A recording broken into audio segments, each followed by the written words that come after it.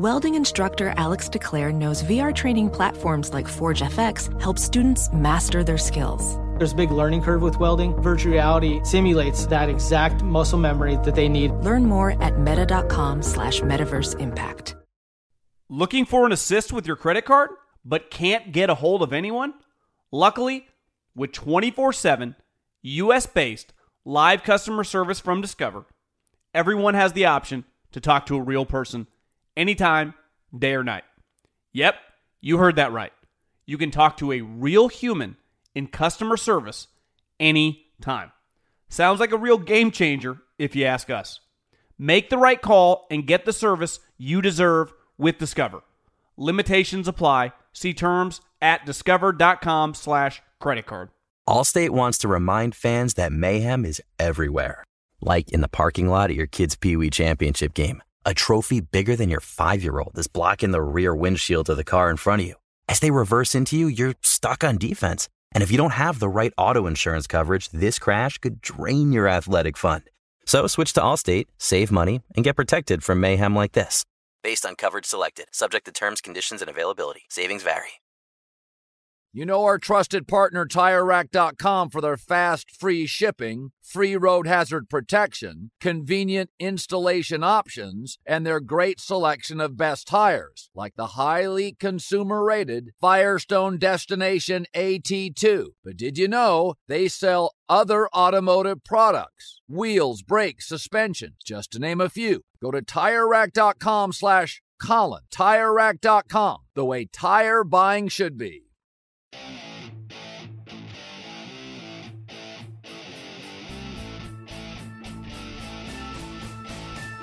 What's up, everybody? Happy Thanksgiving.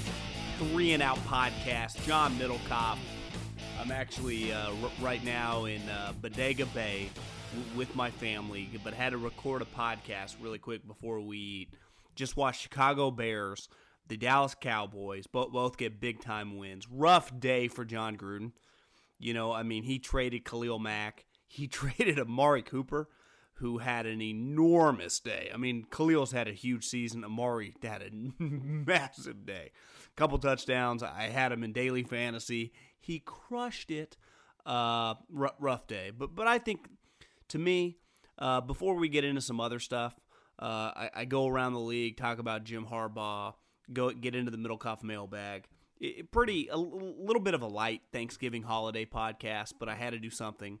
My big takeaway this morning and today, besides being thankful for everything, obviously today's Thanksgiving, one of my favorite holidays, the best eating holiday of the year by far. Starting with Chicago Bears, like they're 8-3, they're a playoff team. It's over. They are going to the playoffs, whether they win the division or get a wild card. More than likely, it looks like they're going to win the division. If somehow the Packers win on Sunday night, they will win the NFC North. But they're in the playoffs. They're actually more likely right now to be a 12-win team than they are a 10-win team. Like, they're just good. You win a Thursday game. It was actually, as Jim Nantz said it on the broadcast, the shortest turnaround in NFL history. They played Sunday night, then they played Thursday morning with a backup quarterback. Hat tip to Matt Nagy, hat tip to Vic Fangio, hat tip to Chase Daniels. Give him some credit. I mean, the guy was ready. Defense played awesome. Eddie Jackson just keeps making plays. The Bears are good. Like, there's just no disputing it. They're good. And they're headed to the playoffs. They're going to more than likely host a playoff game. You know, maybe Seattle in the first round. More than likely, Chicago's going to be in the second round playing New Orleans or LA when it's all said and done. They're just a good team. They have a potent offense whenever Mitch comes back, in the sense that they have a ton of playmakers. Mitch can make plays with his legs, and the defense is unreal. They're just awesome. They make plays. They sack you. I mean, they're one of the best pressure teams in the league. But Eddie Jackson, back-to-back pick sixes these last 2 weeks. They make plays on the ball. And then with the Dallas Cowboys, like, I owe an apology to the Dallas Cowboys. I made fun of them several weeks back. It's pretty clear they're just good. They have an excellent defense, an excellent pass rushing defense. Both those two young linebackers make plays nonstop. And if Amari just every other game gives them a big game, they're in great shape. Like, it's pretty clear. that the Bears and the Cowboys paid a premium for 2 players. And they were right. The Bears were 100% right because Khalil's a superstar. But the Cowboys, like, if Amari, and this was my beef with trading Amari, like, he was a guy that had 7, 176, and 2 in the bag. Only so many guys in the league have that in the bag, and he was one of them. And he's 24 years old. I'm not big on getting rid of those guys. Their upside, their ceiling is just too high.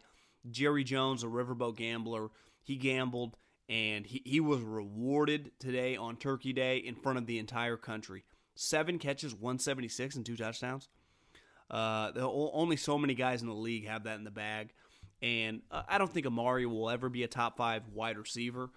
But what makes him unique, probably, he's a top 15 guy, but he has those type days in the bag. Like on any, once a month, he'll, when he's playing well, he'll have the 8-9 for 150 and 2 touchdowns because he's just a game breaker.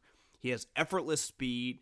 He makes plays that are just kind of eye-opening. Now, he can have some terrible plays. Like the thing about Khalil, he's slow and steady. He'll destroy you most weeks. Amari's going to have some weeks where you're just like, where is he? What's going on here? And then he's going to have weeks like today where he took Josh Norman to school. He made plays. That 80-yard catch or whatever it was in triple coverage was just wow. I mean, that's Odell Beckham level stuff. The Cowboys are in great position. They play the Saints, I guess, in 10 days on Sunday Night Football, but they're 6-5. The Redskins are done without Alex Smith. The Eagles are in trouble depending on what happens Sunday. But the Cowboys are in great position. And everyone wrote off Jason Garrett, made fun of him for being the clapper, and Jerry Jones for sticking with him.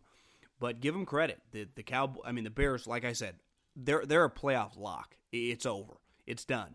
Cash money. They're in. To me, the Cowboys, I won't go that far. I won't put it in concrete. But it's damn close, man. It sure as hell headed that way. The Cowboys are really good. They have a formula that I think will work in December, and they will not be an easy out come January if they make the play. If they win the NFC East, let's say they play Seattle in that first round or Carolina in that first round, like they could win that game in Dallas for sure. I mean, just Dak, Zeke, Amari, the offensive line playing well, and that defense. To me, the Bears for sure can win a playoff game. And Dallas is... they're a sleeper. I mean, we know how good LA is. We know how good New Orleans is. But I think those two teams can make some noise, mainly because of their defense, mainly because of their pass rush. Like, they do something unique in this day and age. They can get after the quarterback. In a league where you're just not allowed to touch anyone anywhere on the field, the one place you're allowed to do it is on the line of scrimmage. And that's the one area where Dallas can, and obviously Chicago, they dominate. Dallas runs around you. Chicago runs right through you. And at the end of the day, pass rushing on defense is by far, and now it always kind of has been, but back in the day, covering was big. Having run-stuffing linebackers was big. None of that shit matters anymore. Can you rush the passer? I know who can. The Bears clearly can, and Dallas sure as hell can too. I talked about it a little Monday, I guess on the Tuesday pod, and I'm going to talk about it a little more. I don't have some crazy take or some opinion. I'm just really, really excited for this game. And I saw on Wednesday, Joel Klatt told Coward he thought it was the biggest game Harbaugh's coached since the Super Bowl. He coached some pretty big games the following season. He was in the NFC Championship game, if you remember that famous game against Seattle, the Crabtree game that Richard Sherman, tipped the ball. Crabtree! When they were going at it with Aaron Andrews. So the next year after they made the Super Bowl, Jim won, people forget, 2 playoff games and came close to winning on the road against Seattle. So the following year, but this is easily the biggest game he's coached now in 5 years since that season. He has to win it. There was just, sometimes in life, like things are pretty, there's gray area in most things. Like most things are just not black and white. Like there's not always a right and wrong way to answer your wife, to discipline your children. Business decisions sometimes are hard. How should I allocate money for marketing? I don't know. There's not always a right answer, and you can't always say, well, I don't know if you should do that, or I think this has to happen for this to be right. Like, this is black and white. Jim Harbaugh has to win this game. No excuses. Meyer's team is in shambles. They cannot stop a nosebleed right now. No one thinks that Urban Meyer is going to be back next season. Like, you have to get over the hump. You know what else is crazy about Jim Harbaugh's tenure? He has been in Michigan. This is his 4th year. He was with the 49ers for 4 seasons. Didn't it feel like he was there 20? And I don't feel that confident about it. But just what a great game for college football. This is huge. Like, the college football, they've had Urban there. Ohio State's a huge brand. But Michigan would really having Jim Harbaugh in this college football playoff would really help the whole thing. I mean, Saban's a lock. Clemson feels like a lock. Notre Dame is a lock, and that's great for the football and great for the brand. But getting Jim Harbaugh, it'd be more than likely Nick Saban round 1, like, that's a huge game. Nick Saban versus Jim Harbaugh. I mean, sign me up. I know Coward wants Oklahoma, and I do agree Michigan would 98% probably lose that game. But I've seen Harbaugh beat Belichick. I've seen him win road playoff games against Aaron Rodgers. I've seen him beat Pete Carroll. You know, I saw him beat Matt Ryan on the road to get to the Super Bowl. He's won a lot of he beat Drew Brees, Sean Payton. You ever heard of those guys? Like, to just think that Jim Harbaugh no way could beat Nick Saban, I'm calling BS on that. Now, it would be difficult. They would have to play their A-plus game, and Alabama would probably have to play like a B- game and turn the ball over a couple times. But he's won those games. He has overachieved as an underdog. He has won games that people didn't think he could win before. So you don't think he can do it again? Now, it's a little different in college football. Like, you either got the Jimmies and the Joes or you don't when you're playing Alabama. But he does have some Jimmies and the Joes. Like, he has a ton of NFL players. Now, to the level of Alabama, no. Would it be one of the biggest upsets in college football history? Yes. But to get there, he'd probably be a 15-point underdog. You know, and I don't think anyone would pick them. And I wouldn't even feel great about taking the points. But I'm just telling you, it's possible. But the only way to get there is for Jim and Michigan and Shea Patterson and Big Blue to go into the horseshoe and take care of freaking business. You have to win this game. You're the favored. You're the favorite. Your team is just better. It's playing better. It's peaking. Like, there are the only tiny excuses on the road. But eventually you got to win a road game, you know, against Ohio State to beat them. Now, Ohio State or Michigan hasn't beat Ohio State since 2000 in Ohio State. It's a long time ago. That was the year Jim Harbaugh retired from the NFL, to put it into perspective. So it's been a while. It'd be a first, you know, for 18 years. Because they alternate. So technically 9 games. They have not beat him there. So Jim, just come through. I'm rooting for you. I want it to happen. And college football wants it to happen. Okay, let's take a little time and go through some of these matchups for Sunday. Some intriguing games. It might be a stretch. Not the best Sunday of the year. Not the best Sunday of the year by any means. But as long as we have the Monday night game and some of those Thursday games, you know, football, well, you can't complain about everything. But I'll go through game by game on Sunday, and we'll fire through them. Jaguars at the Bills. This is one of those games. I don't even know what you can possibly say. I do think there's this. The story last week coming out about Jalen Ramsey potentially getting traded this offseason, I know the Jaguars immediately shut it down. I call BS. Like, I definitely think they're having that discussion. Are we going to pay this guy, you know, the Khalil Mack, Aaron Donald version of a DB contract? You know, now for Jalen Ramsey, who has been pretty unreal, you know, they got 87 and 90 million. I think he would try to get 70-ish. You know, and he's that good. But you can't be disputed. He's somewhat of a pain in the ass. He never stops talking. And this week, he was blasting Josh Allen, which I don't even blame him. Josh Allen stinks. Tom Coughlin doesn't like that. You know, you're allowed to have a personality, but he goes out of his way to badmouth every opponent. And it's just, Jalen, man, you can't, you got to pick your battles here, my man. And there's a reason they'd even contemplate trading you. It's your mouth. It's not your play. You're an elite player. You're arguably the best corner in the league. But, man, you got to keep them up late at night. He said, what? No thoughts on the Bills, other than they're the poor man's version this year of what the Bears were last year. The difference is, because they do have a good defense, and they're going to get a lot better, is I don't believe in Josh Allen. And Sean McDermott's a defensive coach, so it's not like their offense is all of a sudden going to turn around. But I do think they're going to be feisty these next couple years. And they have been the last couple years, even despite sucking. They are a good, bad team. Browns, Bengals, listen, I enjoy watching Baker Mayfield. I don't think it's out of the realm of possibility. Greg Williams, could rattle off. If somehow he were to go, what would he probably have to do to get the job? Win out, that would mean he went 8-6-1. I don't even know if he won out, he would get the job. But let's say he went 7-8-1. That's what the Browns finished at. I think that would help the job a lot. It'd be a really competitive team with a young quarterback, with a young nucleus of players. You just need to add maybe a wide receiver. And what are they really lacking? A wide receiver and maybe more defensive backs? They did just draft Denzel Ward, who's been really good. They're actually a pretty good team. They just need wide receiver. They need explosion on offense. And they have Jarvis Landry. They have Nick Chubb. They have Baker Mayfield. They just need more playmakers around them. The Bengals are in trouble, man. They added Huey Jackson, who's just terrible, stealing.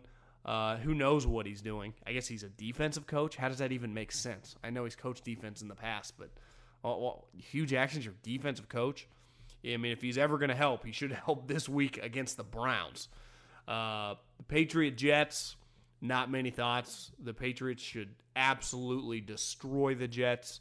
The line, as I'm recording this, is 9.5. This has blowout city written all over it. No other thoughts beside the Patriots should kill them. And the one thing will be interesting, does Gronk finally play? Does he ever come back? Are they saving him for the playoffs? What's their deal? They are by no means now out of the number 1 seed. The Chiefs losing, they got 2 losses. They're on their bye. So if the Patriots win this weekend, they would be 8-3. The Chiefs would be 10-2, or 9-2. But the Chiefs still have some sneaky, tough games left on their schedule. Still have another game against the Chargers. Still have to play the Bears. They just have some interesting games. I don't think the Chiefs have to play the Bears, but that would be sweet if that happened. Giants, Eagles. Are the Eagles really going to start 4-7? That was my take last week. Are they going to go 4-6? And then they went 4-6. Their offense looks putrid. The Giants sneaky, playing decent. The Eli Manning has played better these last couple weeks. He went 17-18 last week. Now they were playing the inept Tampa defense, who Tampa Bay right now has 1 interception. Let me repeat, they have 1 interception. For those of you that haven't checked the stat sheets, that's dead last in the NFL. 1 interception. Put this in perspective, Earl Thomas played 4 games this year, had 3 picks. That's pretty bad. So maybe Eli's just hot. The Eagles have a ton of injuries in their defensive backfield. I don't think it's crazy the Giants could win this game. The Eagles are kind of in shambles. 49ers, Buccaneers. Like I said, the Bucs have 1 pick. O.J. Howard just went on injury reserve. Jameis is going to start. Nick Mullins. The Niners are terrible. The Niners just are not good. The Buccaneers should win this game. I have to watch this game because it's be on my local television at 10 a.m. on Saturday morning, but that's a terrible game. Seahawks-Panthers might be the game of the day. The Panthers sneaky are kind of falling apart right now. I threw away that loss to Pittsburgh on Thursday night. Perfect storm, right? You had to travel, short week. You just got boat raced by a hot team. Well, then last week, you played the Lions off 10 days rest, and you lose at home. That was a bad loss. That was a really bad loss for the Panthers. If the Seahawks were to win this game, they would be 6-5. That's who Kansas City still has to play, the Seattle. Seattle would be 6-5 with some pretty good wins. They still have 2 games left against the 49ers. Let me tell you, if Seattle wins this game and they're 6-5, let's go through their schedule. They play the Niners the following week at home. That's a win, 7-5. They get the Vikings at home. I mean, that's a coin flip game. So let's just say they lose that game, 7-6. Niners, 9-6. Excuse me, they're 8-6. The Chiefs, but the game's in Seattle. It's not crazy. I mean, they're gonna win. God, Seattle's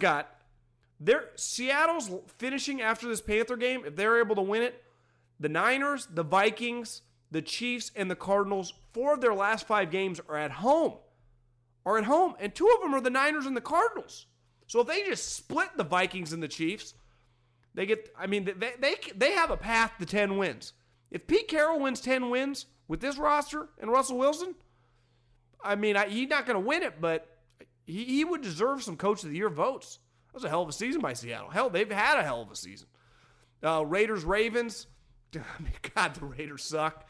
The only thing interesting about this game is Lamar Jackson. 27 carries last week against a bad Bengals defense. But if they're bad, then the Raiders are all-time terrible.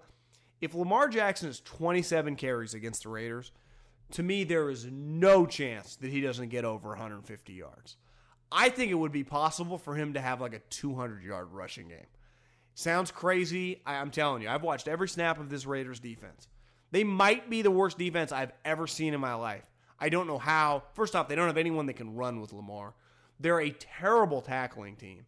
They get no pass rush beside just a kind of a try-hard overachiever, Mo Hurst. This is a terrible matchup for the Raiders. If this at the end of this game, if you tell me that Lamar Jackson threw the ball under 10 times, I'd believe you. I could see him having Alex Collins having 18 rushes, Lamar having 22 rushes, them combining for 350 yards on the ground, and Lamar is 6 of 9 passing.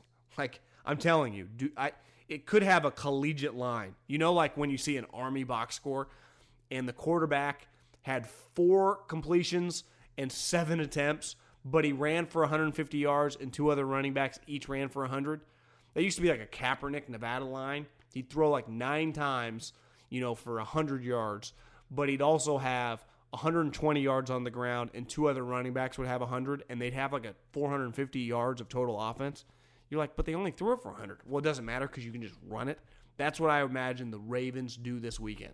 So if you're playing daily fantasy or just fantasy, I can see Lamar having like 3 rushing touchdowns. Cardinals, Chargers. Chargers should kill them. If they're not furious after a terrible home loss last week to Denver, I don't know what will motivate them. Like, this should be a game they get up for. They should blow out the Cardinals. The line's 12.5. That's a little high for the Chargers. I mean, they're a weird team. They can't hit kicks. They play down to their competition sometimes. Steelers, Broncos. I think the Steelers are as hot as any team in the NFL. Even when they were off last week in a game they should have lost to Jacksonville, they still found a way to win it.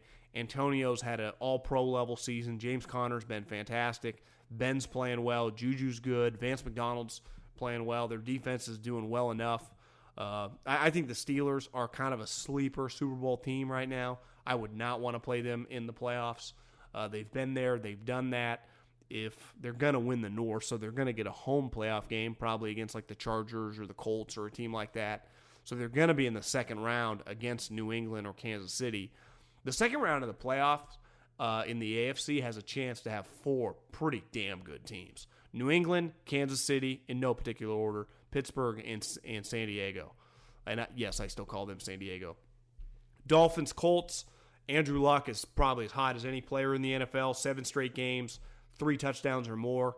Their offense is absolutely humming. Beside T.Y. Hilton, the average fan can't name another offensive player for the Colts. Well, you probably can now because Eric Ebron's had a good fantasy year. Their defense is playing well. Talked to a couple buddies this week in the league. Like, you watch them on tape. They play really hard. They fly around the football. The rookie Darius Leonard has played really well. I mean, kind of a no-name guy from South Carolina State that went pretty high in the second round and has been awesome. Quentin Nelson, I hated the pick, drafting a guard that high, but I'll give Chris Ballard credit. He's been awesome. Their offensive line has been awesome. I don't think Andrew Luck, I heard this on the radio, so it might be wrong, and I mean, the radio guy might have been wrong, that he hasn't been sacked in 3 straight games. He wasn't even hit, wasn't touched last game. So if you protect Andrew Luck, you are going to light up the opponent. Whether you and I are his receivers, whether he has Reggie Wayne and T.Y. Hilton, whether he has reclamation projects like Eric Ebron, he will win if he's not getting touched. So Chris Ballard, I know he's a buddy of Collins, and Collins has been giving him credit for a while. I was a little hesitant to kind of jump on the bandwagon, but I will tip my hat. I've been impressed. I'm never impressed with Andrew Luck because I thought he was elite, but I've been impressed with the other guys that he added. The offensive line has been fantastic, and I mean, that was Grigson's main. I mean, Grigson had a lot of problems. Ryan Grigson was one of the worst general managers you'll ever see, but his offensive line was putrid. I mean, it was going to get Andrew Luck, you know, he was going to live in a hospital. It was going to ruin his career. So Chris Ballard's kind of saved it. The night game, I've been saying forever, anyone listening to this podcast, the Packers to me were done that Monday Night Football game against the 49ers, so I haven't taken them seriously since. Nothing has changed since that game to change my thought process on them. If anything, it's just hammered home. I don't think they're very good. I think Aaron's over his head coach. Aaron and his brother Aaron's not getting into a verbal spat. His brother called him out this week on Twitter for not calling his mom when she had to evacuate the fires, despite him giving $1 million. So a little drama there. The Vikings, I think, are the best bad team in the league. And when I say bad, you just look at their record, they're 4-5-1. Bad would be too strong. Probably just mediocre to average team. Like, they are better than their record. Obviously, the tie, which they easily could have won that game. They've had some just kind of crazy losses. I think they've played well a lot of the season. Their offensive line is a joke. It's just not good enough. Like, it's going to be the reason that they don't make a run. But as you saw in the game on Sunday night, like, their defense is still pretty good. They have two elite receivers in Diggs and Thielen. When Dalvin Cook is going, he's pretty damn good. And Latavius is an awesome backup. And then, like I said, defensively, they've got pieces. So I like them. They're at home. They're a 3.5-point favorite. I like them big in this game. Okay, let's record a couple mailbag questions. Keep this a little shorter. Thanksgiving. Let you get back to your families. Even though if you're listening to this, you're probably taking a little break, going on a little walk, working off some of that grub from yesterday. I'll answer Middlecoff mailbag. You can always slide up in my DMs at John Middlecoff, and I will get to them. If for some reason I've missed your question, I got so many DMs. Like, I would imagine, like models and stuff say their DMs are just overwhelmed. Mine are basically the opposite, with just dudes that are just asking me football questions and just some other random like Tiger Woods questions, which is cool and all, but it just, I realize why sometimes when you shoot your shot and you DM a girl and she never DMs you back, well, she just might have a lot of DMs. If I've missed your DMs, it's I didn't do it on purpose. I just accidentally missed it. I got a lot of random questions about the Colts offensive line, that you just missed. So shoot me a question if you got one. This is kind of a cool one. Can you talk through your process of how you evaluated players and what the coaching staff told you to look for when you were on the road? Maybe you can shine some wisdom on the Raiders scouting staff. Well, I would say the problem for the Raiders scouting staff is almost at Harbaugh. Gruden didn't hire any of the guys, so from what I've heard, I just think they come in and, and they're not lazy. I'm not trying to say this, but they're just kind of doing banker's hours, punching the clock, because this thing is going to end. All these guys are looking for other jobs, but typically, as they should. I mean, Gruden at any moment could get rid of everyone. But like with Coach Reed, the one thing that Philly, we were different, and they're still a little bit like this. They're a little more defined. They run a 3-4 defense. When I was with them, they ran a 4-3 defense. So that always changes like what you're looking for with defensive linemen. If you run a 3-4 defense, you're obviously looking for different defensive linemen than when you're 4-3. That's really the major difference, I would say, for most offenses. Now, sometimes, depending on what defenses, some offenses, depending on what you run, if you run a zone running scheme, you're looking for obviously more athletic offensive linemen.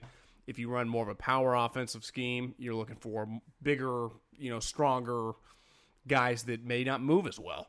And some guys, I would say the good ones, can do both. And when it comes to skill guys, at least the one thing with Coach Reed, as you can just tell with his teams over the years, he doesn't care if you're a midget, if you're 6'7", If you're a short, there aren't height and, requirements. There aren't even speed requirements. If you could play, you had to keep an eye on you. I mean, look at from Deshaun to Tyreek Hill, but he likes the Sammy Watkins, to the Kelce's, to the Kareem Hunts, to the Shadys. I mean, he just likes good players. You get him a good player, he'll coach him up. Now, some teams, and this is another thing, is pretty clear. Like Andy, if you work for Belichick, I mean, there are certain organizations that are going to be more likely to take some character flyers. Some organizations aren't going to mess with that. So that to me is a big difference. I know when I left Philly and Chip took over, they had a much different emphasis on, you looked at a teacher wrong, you were off the board. Coach Reed, I mean, if you could run the 9 route, and you had a little problem, let's talk it out. And that's how the NFL should be. I mean, Chip's way does not work. And it's why I was a little critical at first, which I was a little nervous of how Kyle would be. Shanahan, would he be open-minded? And there's a balance, like when you're on the road evaluating guys, because really the big thing when you're on the road is acquiring character information, what the guy is like.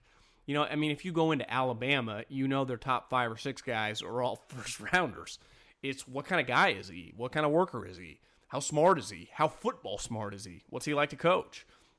How does he treat people when no one's looking? How does he treat the academic person? People that can't help him out.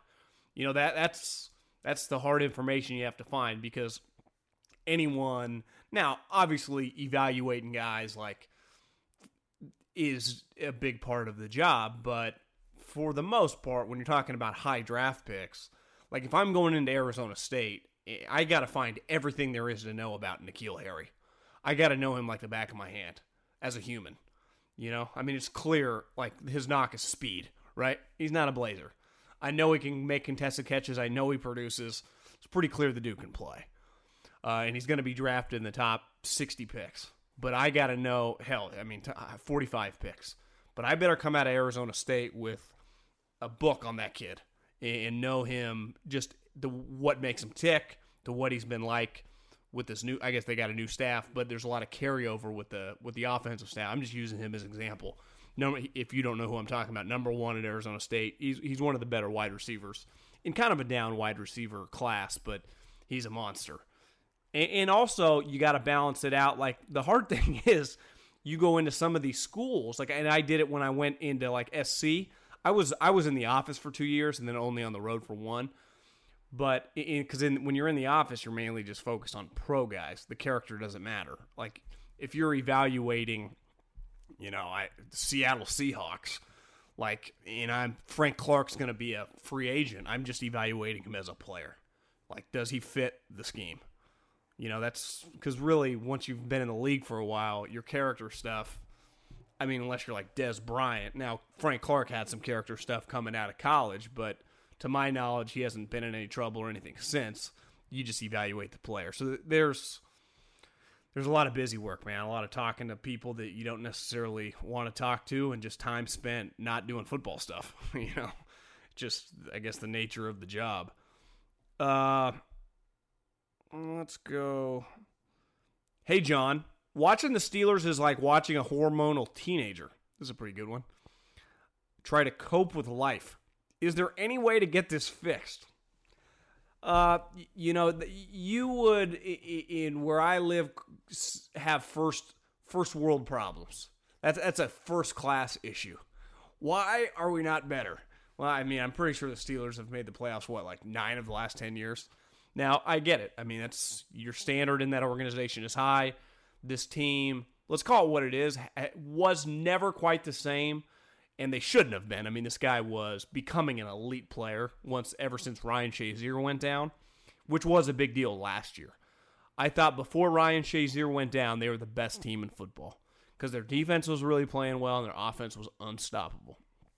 And obviously, he went down. They're never the same, and they couldn't stop Bortles in that playoff game to save their life. And then the irony is they fired Todd Haley. What was the final score? 45-42. Now, you could argue they hit just a couple huge kind of deep bombs, but still, they can always do that.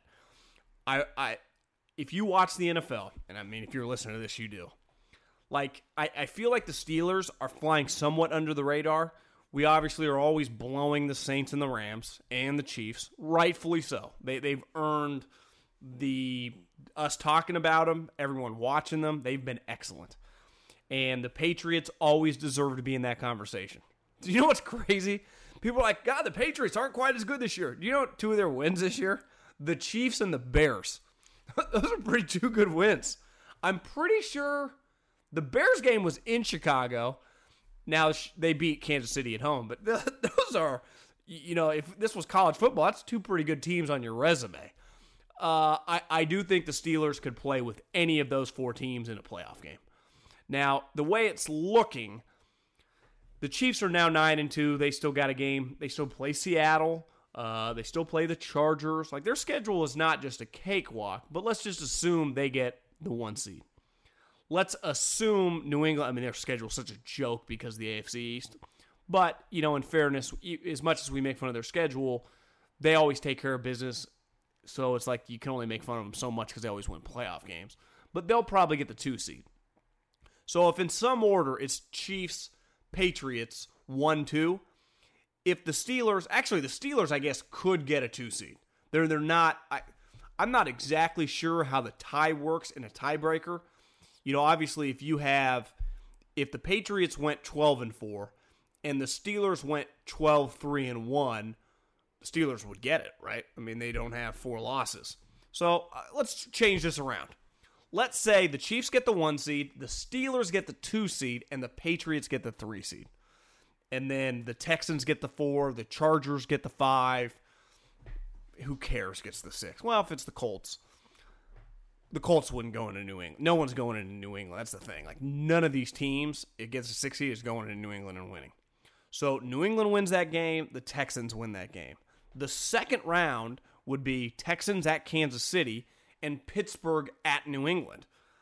Pittsburgh matches, I know they haven't beat New England very often, but if Gronk is not around, New England coming off that extra game, that's the one thing. New England, because they always take care of business in the regular season, they always have a 1 or 2 seed. They never play that first round. There is a big difference. Now, sometimes you can build momentum.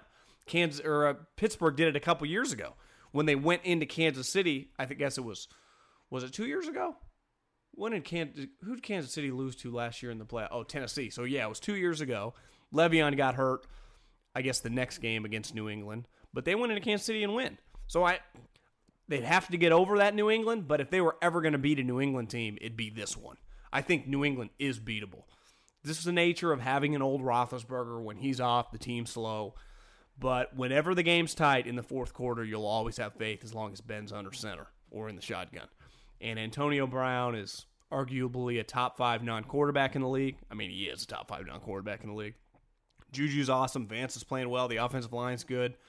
The defensive line, they get some pass rush.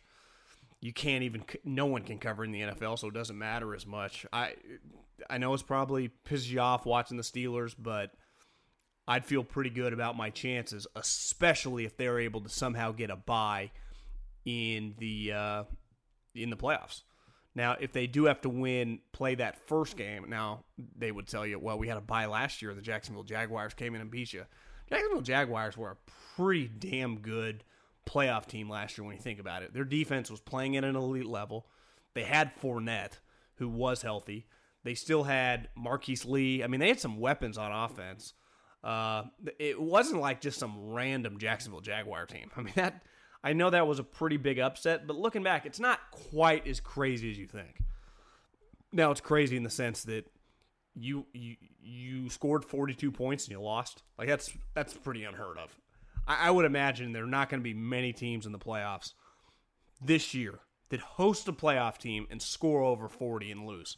I'm not ESPN stats and info, but I would imagine if we looked into it, in the history of the NFL playoffs, now in the 70s, I would imagine no one ever scored in the 40s, but the last 30 years, no one who's ever scored 40 points at home in a playoff game has ever lost.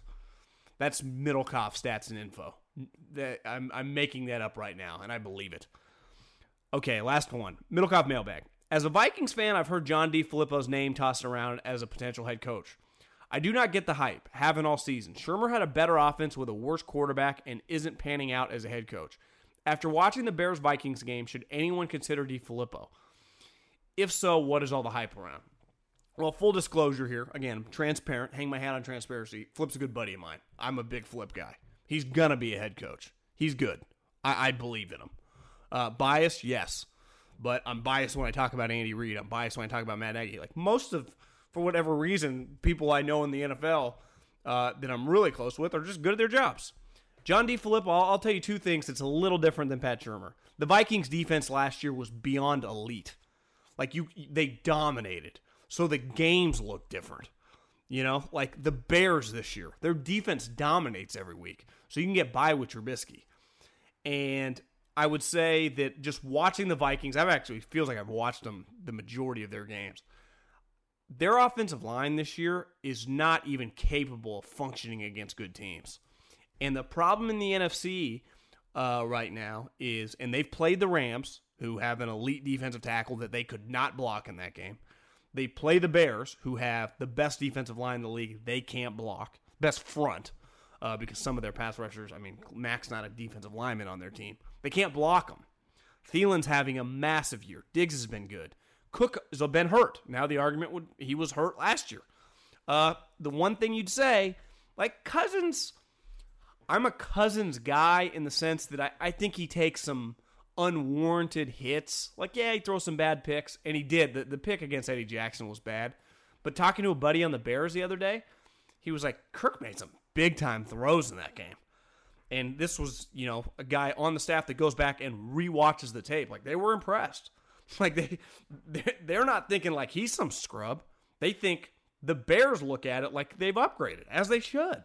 I think DeFilippo's done a good job.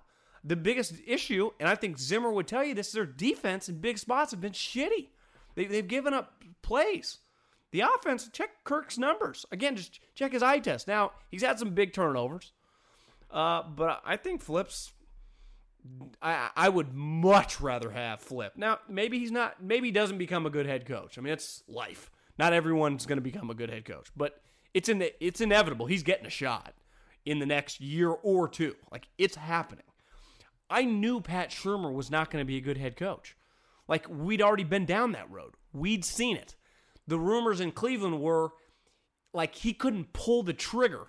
There was just too on the sideline. He'd just freeze. Like, the Giants hiring him was crazy. Like, I would hire Flip. Now, again, not Sean McVay gets hired 10 times. Sean McVay only comes out twice, There's a lot of times it doesn't work. A lot of guys are over their head. A lot of guys just aren't ready. You just never quite know until you do it, but I believe in him. I think he's a good coach. I think the Vikings' biggest issues this year have been on defense. And one of their problems is, one thing their defense has always really kind of hung their hat on the last couple years was Sendeo and Harrison Smith and just all their defensive, secondary and even linebackers with Eric Kendricks. They don't give a shit about the flags.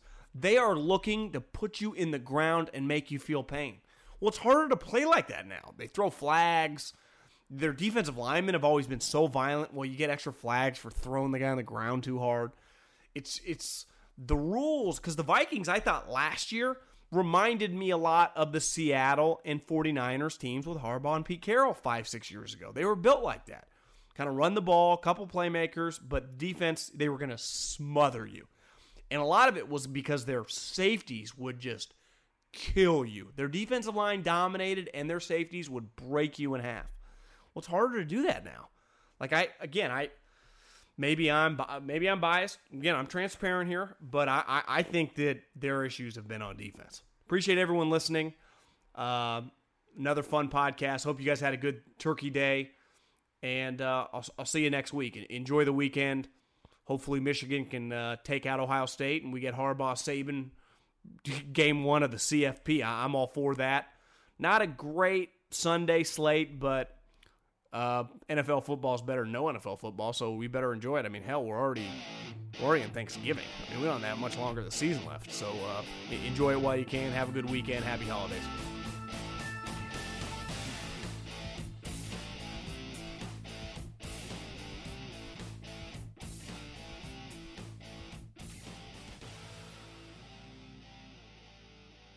Infiniti presents a new chapter in luxury, the premiere of the all-new 2025 Infiniti QX80, live March 20th from the Edge at Hudson Yards in New York City, featuring a performance by John Batiste. The all-new 2025 Infiniti QX80 is an SUV designed to help every passenger feel just right.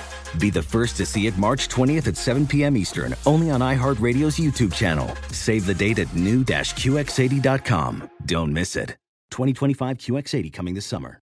You know, in today's world, it seems the best treatment is reserved only for a few. Well, Discover wants to change that by making everyone feel special.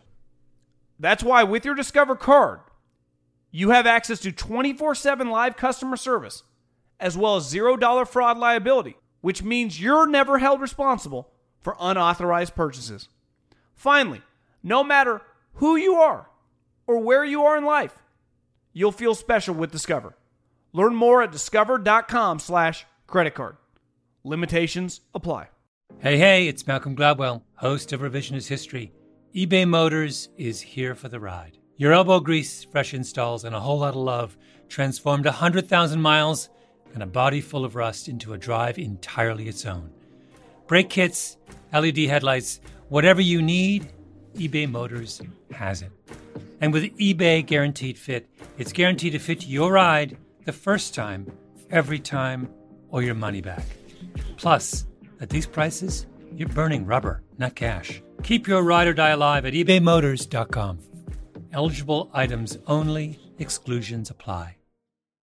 This is Tracy V. Wilson from Stuff You Missed in History class. The national sales event is on at your Toyota dealer, making now the perfect time to get a great deal on a dependable new car. Like a legendary Camry built for performance and available with all-wheel drive, you can count on your new Camry to get anywhere you need to go. Or check out an affordable and reliable Corolla with a trim for every lifestyle. From the hip sedan to the sporty hatchback, there's a Corolla built just for you. Check out more national sales event deals when you visit buyatoyota.com. Toyota, let's go places.